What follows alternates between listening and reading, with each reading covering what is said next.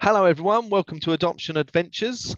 Hope everything is going well for you. Hope your week is starting well.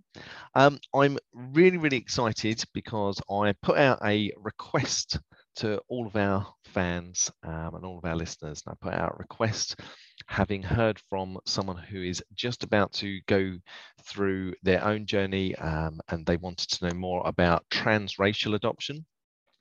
I put out a request and asked if there was anyone who had experience of this. And I was actually inundated with people that wanted to speak, which was amazing.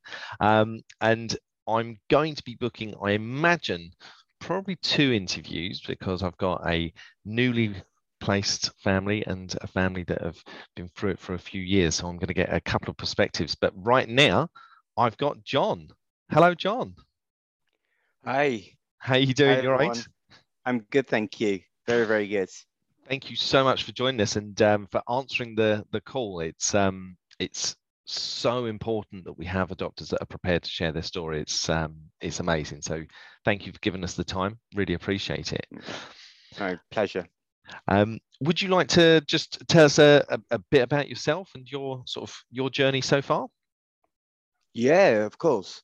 It's fantastic that I'm joining the podcast. It's great that I can try and offer some kind of experience and some knowledge that we've gained during the process as well. So we started our process back in 2019. Into our assessment, and we're a dual heritage couple anyway ourselves. Mm-hmm. So we've got mixed identity and mixed heritage and journeys through our own lives. So we always knew in the back of our heads that we're looking probably for a child or children that were of mixed heritage themselves. And we were really open to that, to explore other cultures, and our support network was part of that. So we started that journey through that assessment, and the assessment was really open and transparent with it. And we really looked at the identity of that, what kind of child we would like, all the other things that come with the assessment process as well, that we're part of that journey. A lot of things was always being reflective, because your own journey and your own life and your own things that you bring to adoption, and what's the best match for you. So we was approved back in, took us about 9 months, I would say, to try and get to approval panel. Then we went into family finding.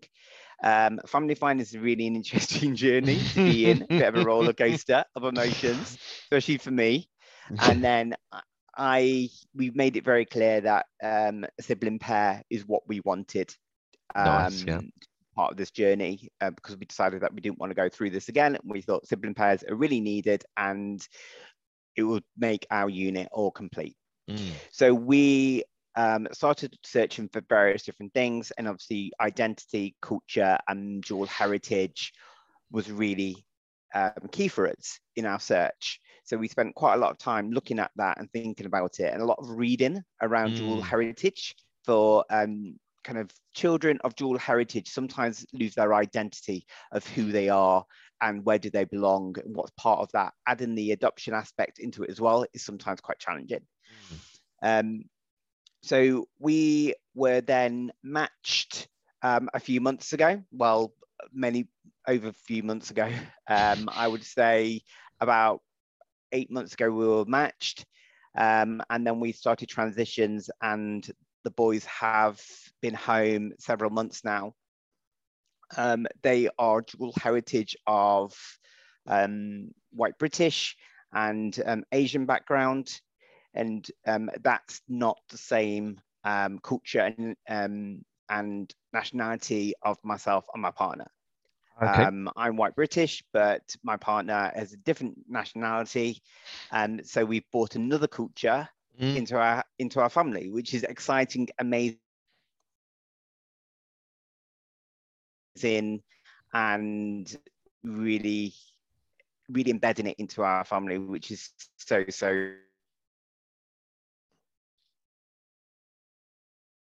with embrace. So that's where we are now. Really, we are a family of 4, and we are starting that journey together. And the interlock with cultures and identity is just an element of that. That's still the kind of seem still the same person, they're still the same personalities, they've still got the same dynamics. It's just another layer that we incorporate into family life, really. Mm. I love that. I love. I mean, I love the entire story there, but I love how sort of you're looking at um, the whole situation and just embracing it all. I think that's really exciting. That must be quite nerve-wracking as well, because not only are you going through the adoption process and you'll have all of the standard adoption behaviors, but you're then also, like you say, you're looking at identity and how you can further promote that. I know for a lot of our children, or actually for all of our children, identity is a big issue. So making sure that that is sort of in place and it's right, it's quite key, isn't it? Yeah, I totally agree. Mm, And even when the younger and they are a toddler age, mm, it's like, how much do you want to implement within their identity, and how do you carry that for them till later on in life? yeah. So either gender, culture, transracial adoption, Mm, for any child that has gone through this journey and are on their own journey, their identity is really important. It's really yeah. important for us as adopters to understand our identity as well. Yeah, absolutely. Absolutely. So when it comes to sort of looking at identity, I know that when little dude moved in with us, we sort of looked at how many things in his life were changing. So he'd gone from a foster family where he was one of 4 children, to now living with us, and he was on his own. We'd sort of changed from him being in foster care, now adoption. We'd changed from him having a heterosexual parent figures to now having same-sex parent figures. And there was loads of different things that were changing, and we was trying to just find some ways to steady that ship for him and just find as many similarities as possible.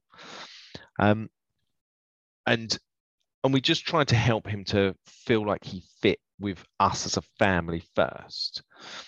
Would you say that that was similar to your approach, different to your approach with your boys, in as much as did you want to get them to identify with their culture first, with the family first, or did you have something else, or did you attack it all, really?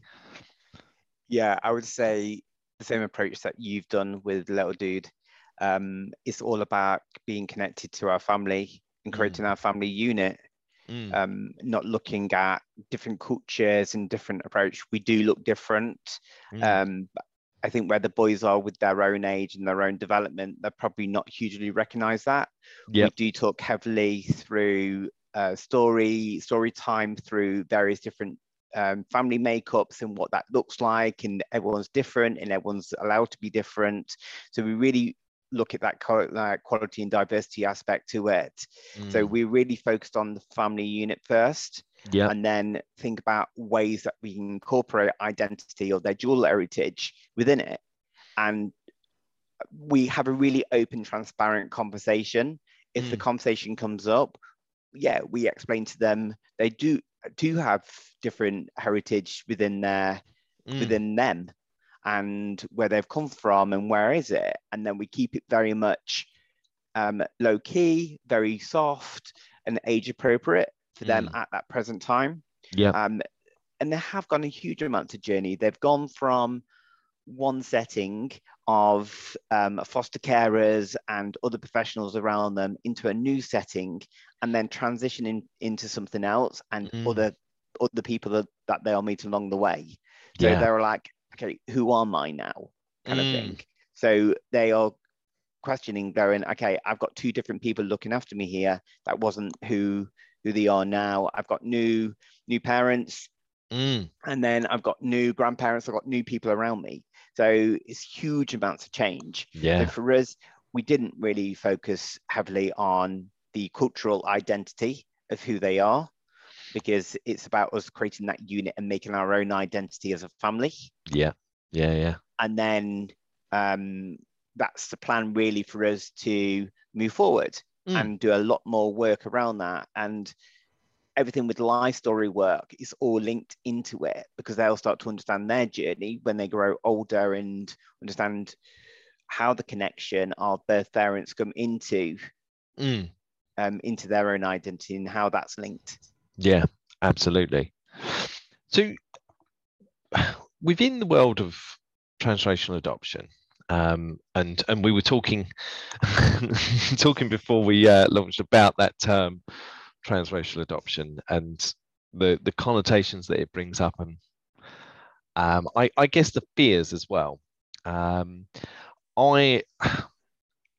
imagine there's a lot of people out there that as they launch their family, they want to celebrate adoption, but they don't want it to be every single time you have a conversation, it's thrown at you that it's adoption and these children are not yours. And particularly in the early days, I imagine that's even harder. Did you find that sort of on the playground, in the streets, within families, or any networks, that people were highlighting those differences more or less? Did that come up at all? Yes and no. Okay. I think there's an element of people sometimes understand that and embrace that and see it, and don't take any kind of features or connecting physical features from the boys to myself or to my partner. We were conscious when we were going through that assessment process to think, okay, we've got different features ourselves, so we want to have an element of them features within the boys, if that's possible. Yeah. So if we're looking for the darker features in terms of darker hair, different, not having such a Caucasian skin tone, and have a darker skin tone from there, or a black skin tone or an Asian skin tone, it's like really key for us to think about how can we get that connection to give them a bit of identity in both of us. So when we're out and about, or people see, like, people make comments and say, oh wow, they don't have your features, they don't have your hair color, they don't have this, and I kind of just go, I just carry on the conversation and leave it as that.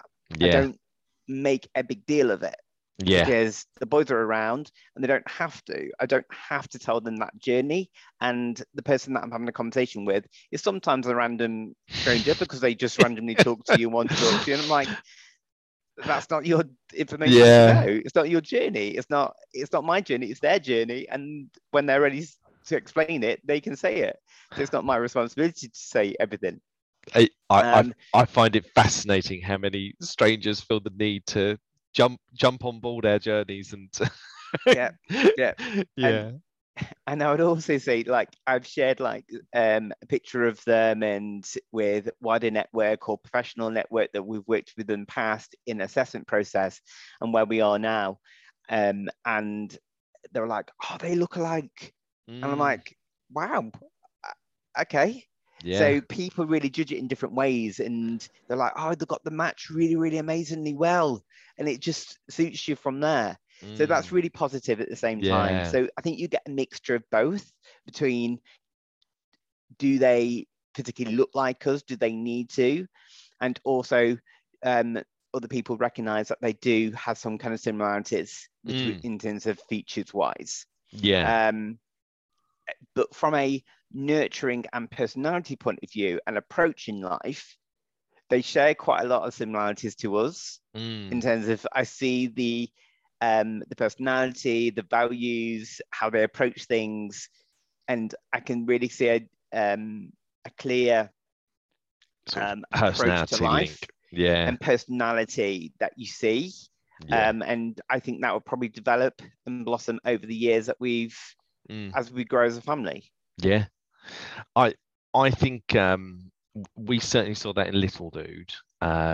It started off with little like nuances. There would just be certain behaviors and you go, that's very dad.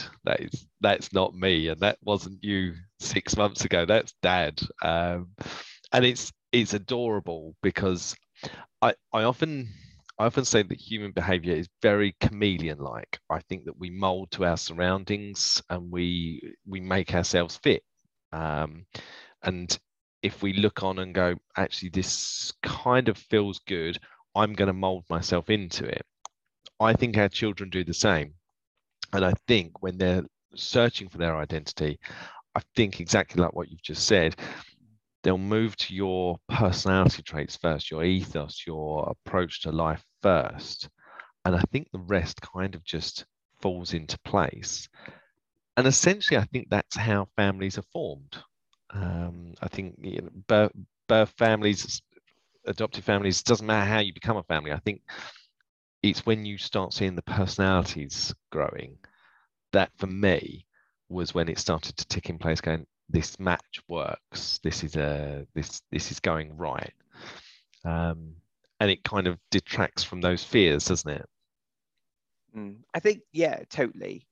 I think you don't, when you get into the unit of a family on paper, when you look at the identity of a potential match for you, you have a lot of maybe worries, concerns, going, can I meet that need? Can I support them with their identity?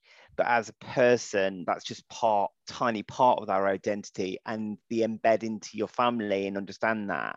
And then you embrace that as a family, because that's who you are now, and you're a new unit and you're a new identity, and people recognize that. Yeah. So I think sometimes when the scary part of it, when you're initially thinking about transracial, which I know we've talked about this discussion before going on air, I don't like use the terminology transracial. I think it's interracial because you bring in cultures all together. There is an element of language now within the adoption process that sometimes may be outdated and not so softer and diverse within it. Yeah. So the element of transracial in culture is obviously really open and embedding the culture, but there's obviously a link to religion connected to that as well, because the world has many, many different, obviously, faiths and religions. We have no faith that we practice and follow. So we were very much open to that. Due to the boys' heritage or part heritage, they do have a religious aspect to that, which they don't practice. But they need to understand that as their identity as well moving forward. Yeah. And when you look at that on paper, sometimes that faith or understanding may have its own values and understandings of the world that may not always work with their own practice and their own life and people around them. Yeah. So it's how you manage that link between both culture. Yeah, absolutely. It's how you're sort of able to find the links, isn't it?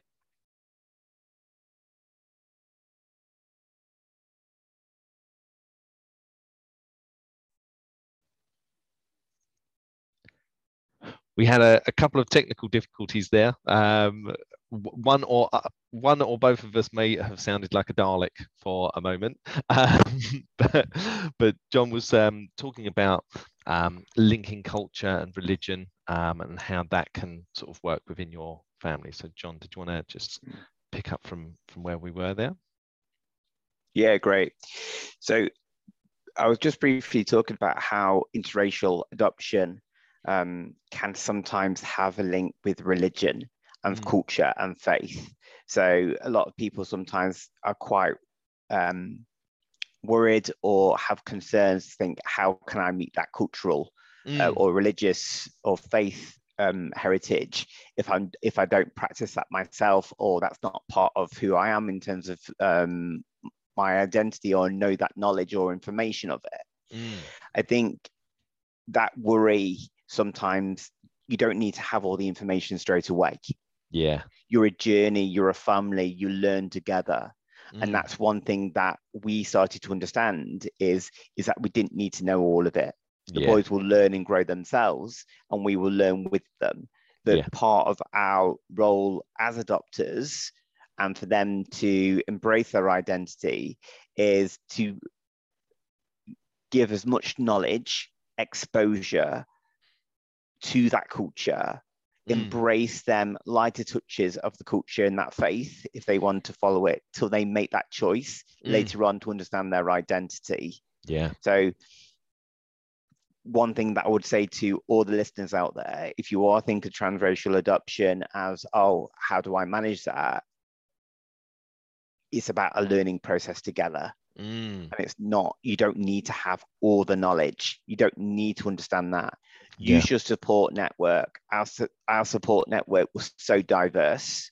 Yeah. And we really leaned on our support network, go, how do I put this into our context? How do I promote that in our particular family setting? Because our family setting may not always meet the values of that particular faith. And that's not a barrier. That's just in how you interpretate it. Absolutely. See, I think it's a positive within transracial adoption, but I think it's a step that's missed within all other placements. Within transracial adoption, exactly this, the culture, religion, faith, and things like that, you think about this and you try to do as much as you can to kind of introduce that into your family's life. So as you're exposing to different thought processes. And that happens a lot within transracial adoption. In fact, I think it's really heavily promoted. What I think the gap is why isn't this happening in all placements? You know, when Little Dude moved in with us, both Dad and I, we are atheists, so we don't follow a faith or a religion.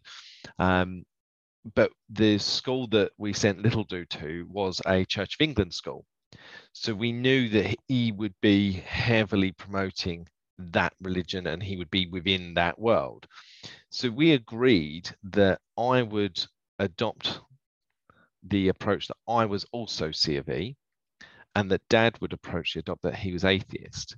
So that way, when Little Dude would talk about it, he could hear two different perspectives and he could understand how someone could believe and someone could not believe. And we'd have those debates. We then started to engaging with different religions, different faiths, different beliefs. I don't know if he still does, but he moved on. We exposed him to a number of different faiths, and he found the Greek mythology, and fell in love with Greek mythology and Greek history. For many years, that's how he would have identified with his religion. If someone asked him about his religion, he would have said that he followed the Book of Homer. I think exactly that. I think we shouldn't just do this in transracial adoption. We should do it with every adoption. Exposure to all faiths, all beliefs, all cultures. That's a beautiful thing, right? That's an incredible thing to be able to do. You're in yourself, you and your partner, you're learning from each other's culture. Now your children are bringing in a brand new culture that you're going to learn about. I'm talking about a hypothetical utopia, but surely this is how we break the barriers of racism, right? Yep. We learn.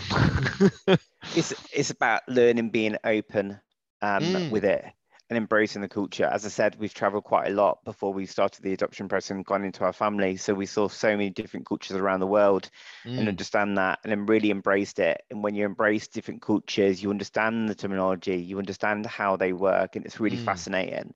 So bringing multicultural aspects into faith, into environment of home, outside home, I think we make our children really rounded as individuals. And I think that's part of us as adopters or as a parent, to give them the best opportunity to see the world is a diverse place. Yeah. And we are going to meet different people that are different and approach the world in a different way.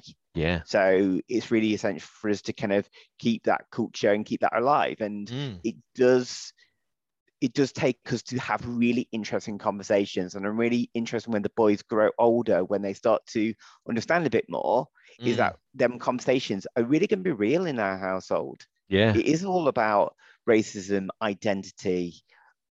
Why if I look like this, people's going to think this. How am I Mm. going to be looked at? So Yeah. having that identity within the household will allow us to have them conversations. And them conversations, I'm sure, happens in every single household of family. But Mm. having such a diverse community around us where we are based is allowing them to go, I do belong here.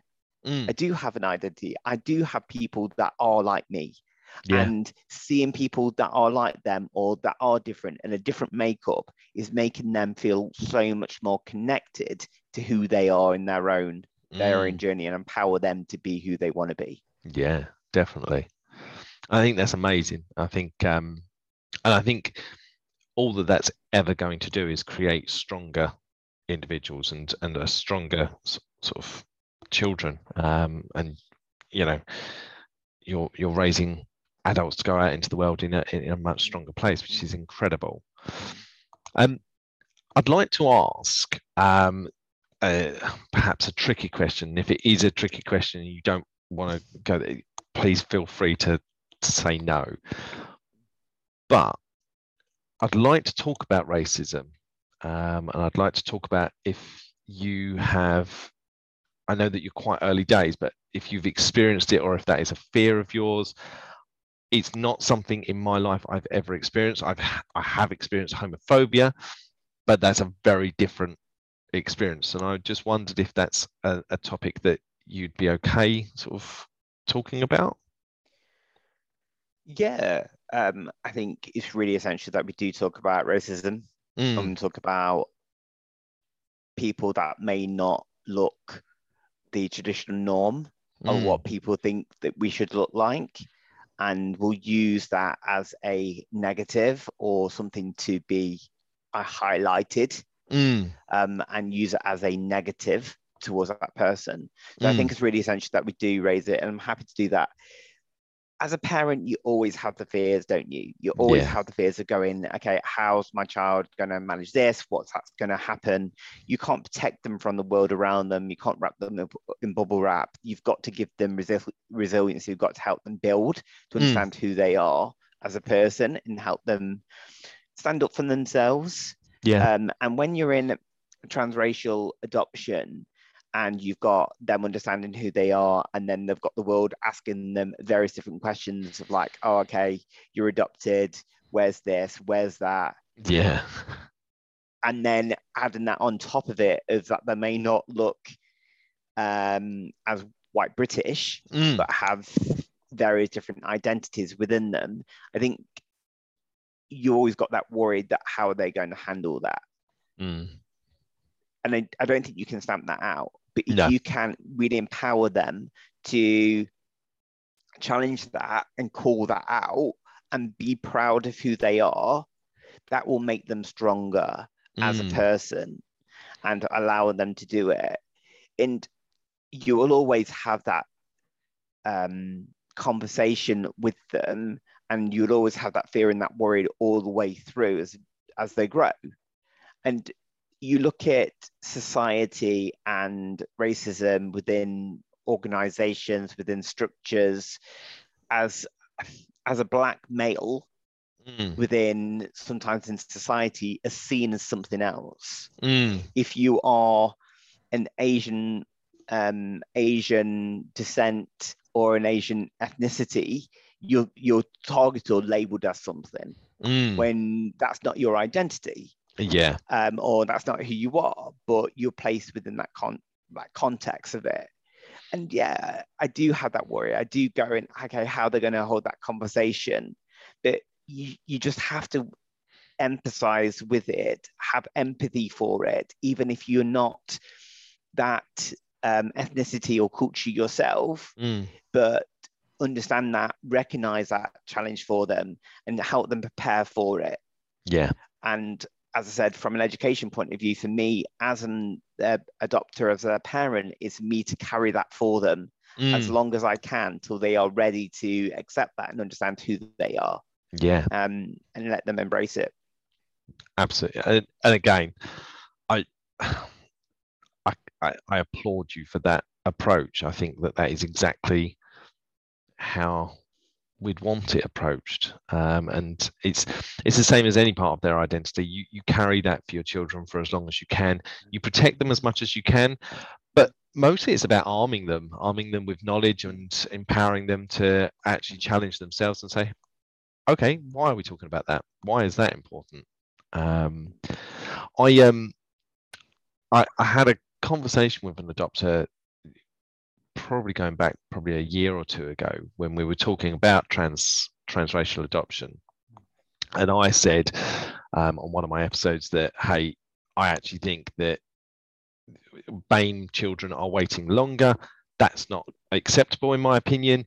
We need more people that are prepared to adopt these children. And why can't we look at transracial adoption? It needs to be considered. And the adopter got in touch with me and challenged that thinking and said, if you have, let's just say, a black child adopted by two white parents, those white parents have never experienced their culture, their identity. They've never experienced what life could be like within racism. So how do you expect them to be good enough parents for that child? I consider this a fair question, but I did throw it back and say, but if I haven't got a perfect match, then is the better solution to let this child go unadopted, or is it that we educate these white parents on how to adopt a black child? So we kind of did this back and forth. That, I think, can sometimes be a fear for prospective adopters looking, going, if I take on this child, would someone within that child's culture feel that I wasn't a good enough parent for them? Does that make sense? Yeah. And I think you have that natural fear, and that's part of the journey of it. I think when you see the match and you get to know that match and you think, they're my children, it's the right match. You get that feeling within you, and you see that barriers and you think, okay, ethnicity maybe not the right, it might be interracial, it might be transracial adoption, but you have that natural ability. And as I said at the start of the podcast, we were looking for that dual heritage aspect to it, because obviously we're a dual heritage couple, and we wanting to add that diversity and keep that diversity within our family and have a bit of connection between both of us.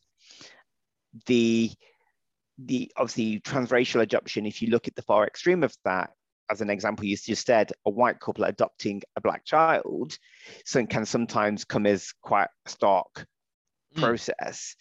I would say they do wait longer, and I don't like the term, but hard to place. With the BAME or sibling groups or older children, they find it really hard and they wait longer for their family.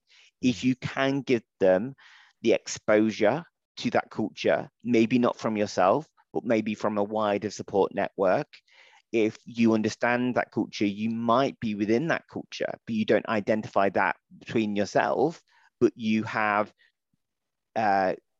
through culture, through food, through art, through various different things, they can get that exposure to it.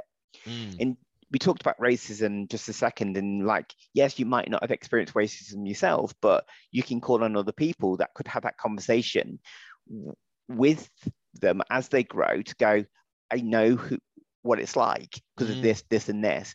And there's so many support out there for you to really embrace that. There's many organizations that can help you, guide you in them conversations if you don't think it's right for you at that present time.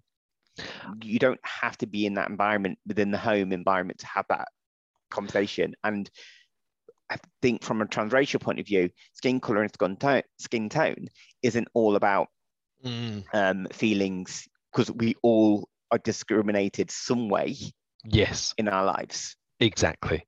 We have the same feeling and the same undercurrent that we do when we are discriminated. It's great to hear you say it like that, and to hear your perspective, because that was very much my sort of viewpoint. There are going to be things that happen for little dude that I've never experienced.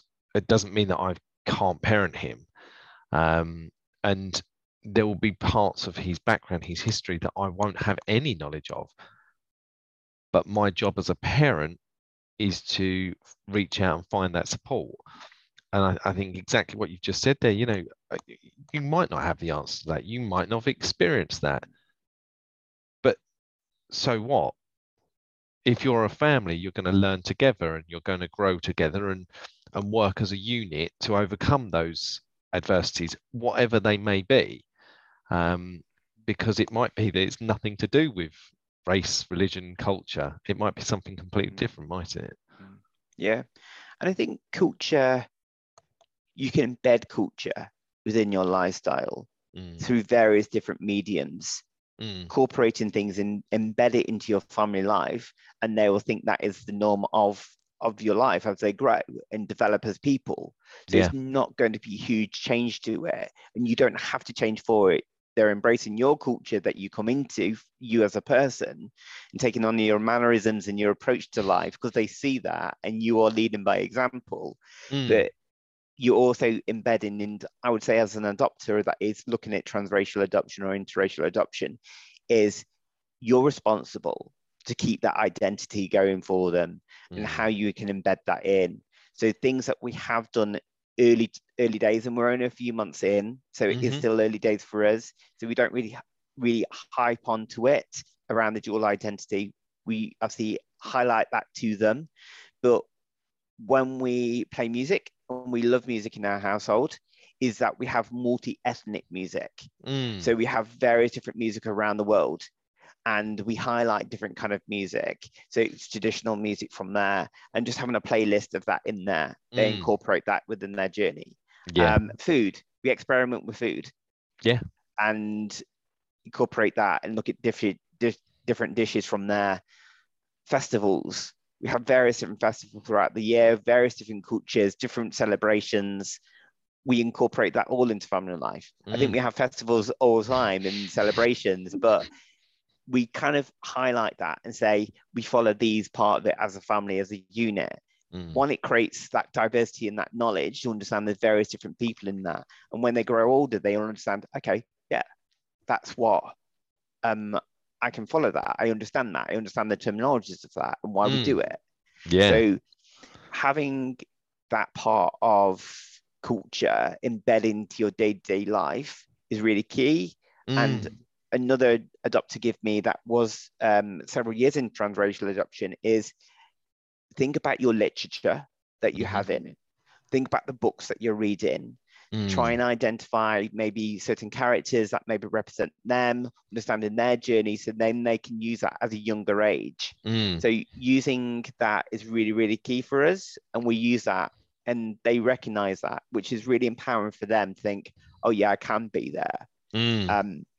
And something that we really like to do, probably not straight away, but in the future, is really highlight them role models. Them role models that may have gone through adoption themselves, that may not be of Caucasian background, but highlighting to them that people are successful, people are them, this is your journey, that's what they did, they're part of that, and look what they've done here. So really promoting them characters, them strong role models that they might look up to, see that has the same identity as them, and understand what they could be in the future is going to give them hope and aspiration to kind of move forward. Absolutely. And be who they want to be. So as I said, it's very much for us embedding that into our daily culture and keeping that identity strong till they start to understand it themselves and they want to explore it themselves in their various different hobbies and journeys. And the last thing I did want to mention as well, because I'm just conscious keep on talking, but it's a big topic, is around language. From a culture point of view, they have various different languages. We speak different languages within our home. So they experience different languages, not just English.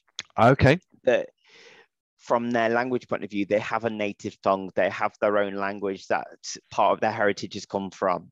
And I'm really passionate for me to learn some of that language Yeah, that's for awesome. them. So me taking time for them to understand some basic terminologies of their native tongue or their dual heritage, to understand this is part of me. I can use some of that terminology if I want to or not want to. Yeah. And then as they grow older and start to understand their identity, they want to learn that their language of their dual heritage, then of course they can go outside of the natural curriculum and learn that language to understand, okay, this is where I'm from, and feel more embedded into that culture if they ever want to visit.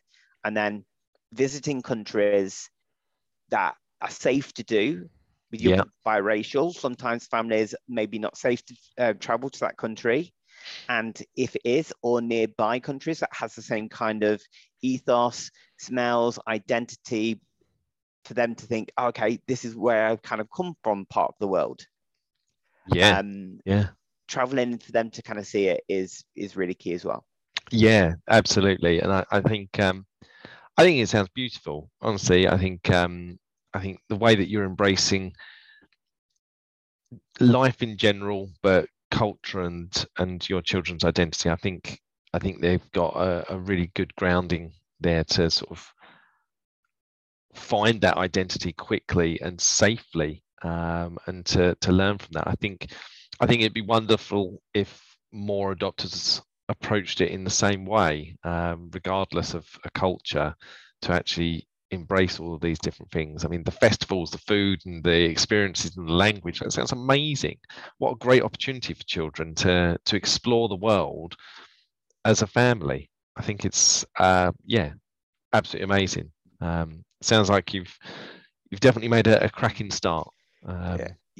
As I said, we're very much early days, and we don't know what obviously the future will hold for us and how we will work through as a family, but we will go through step by step together and learn together. And as I said to your listeners earlier, you don't need to have all the answers. You learn with them. And absolutely. You just embrace that. If you're really happy to embrace it, enjoy it, and be part of that.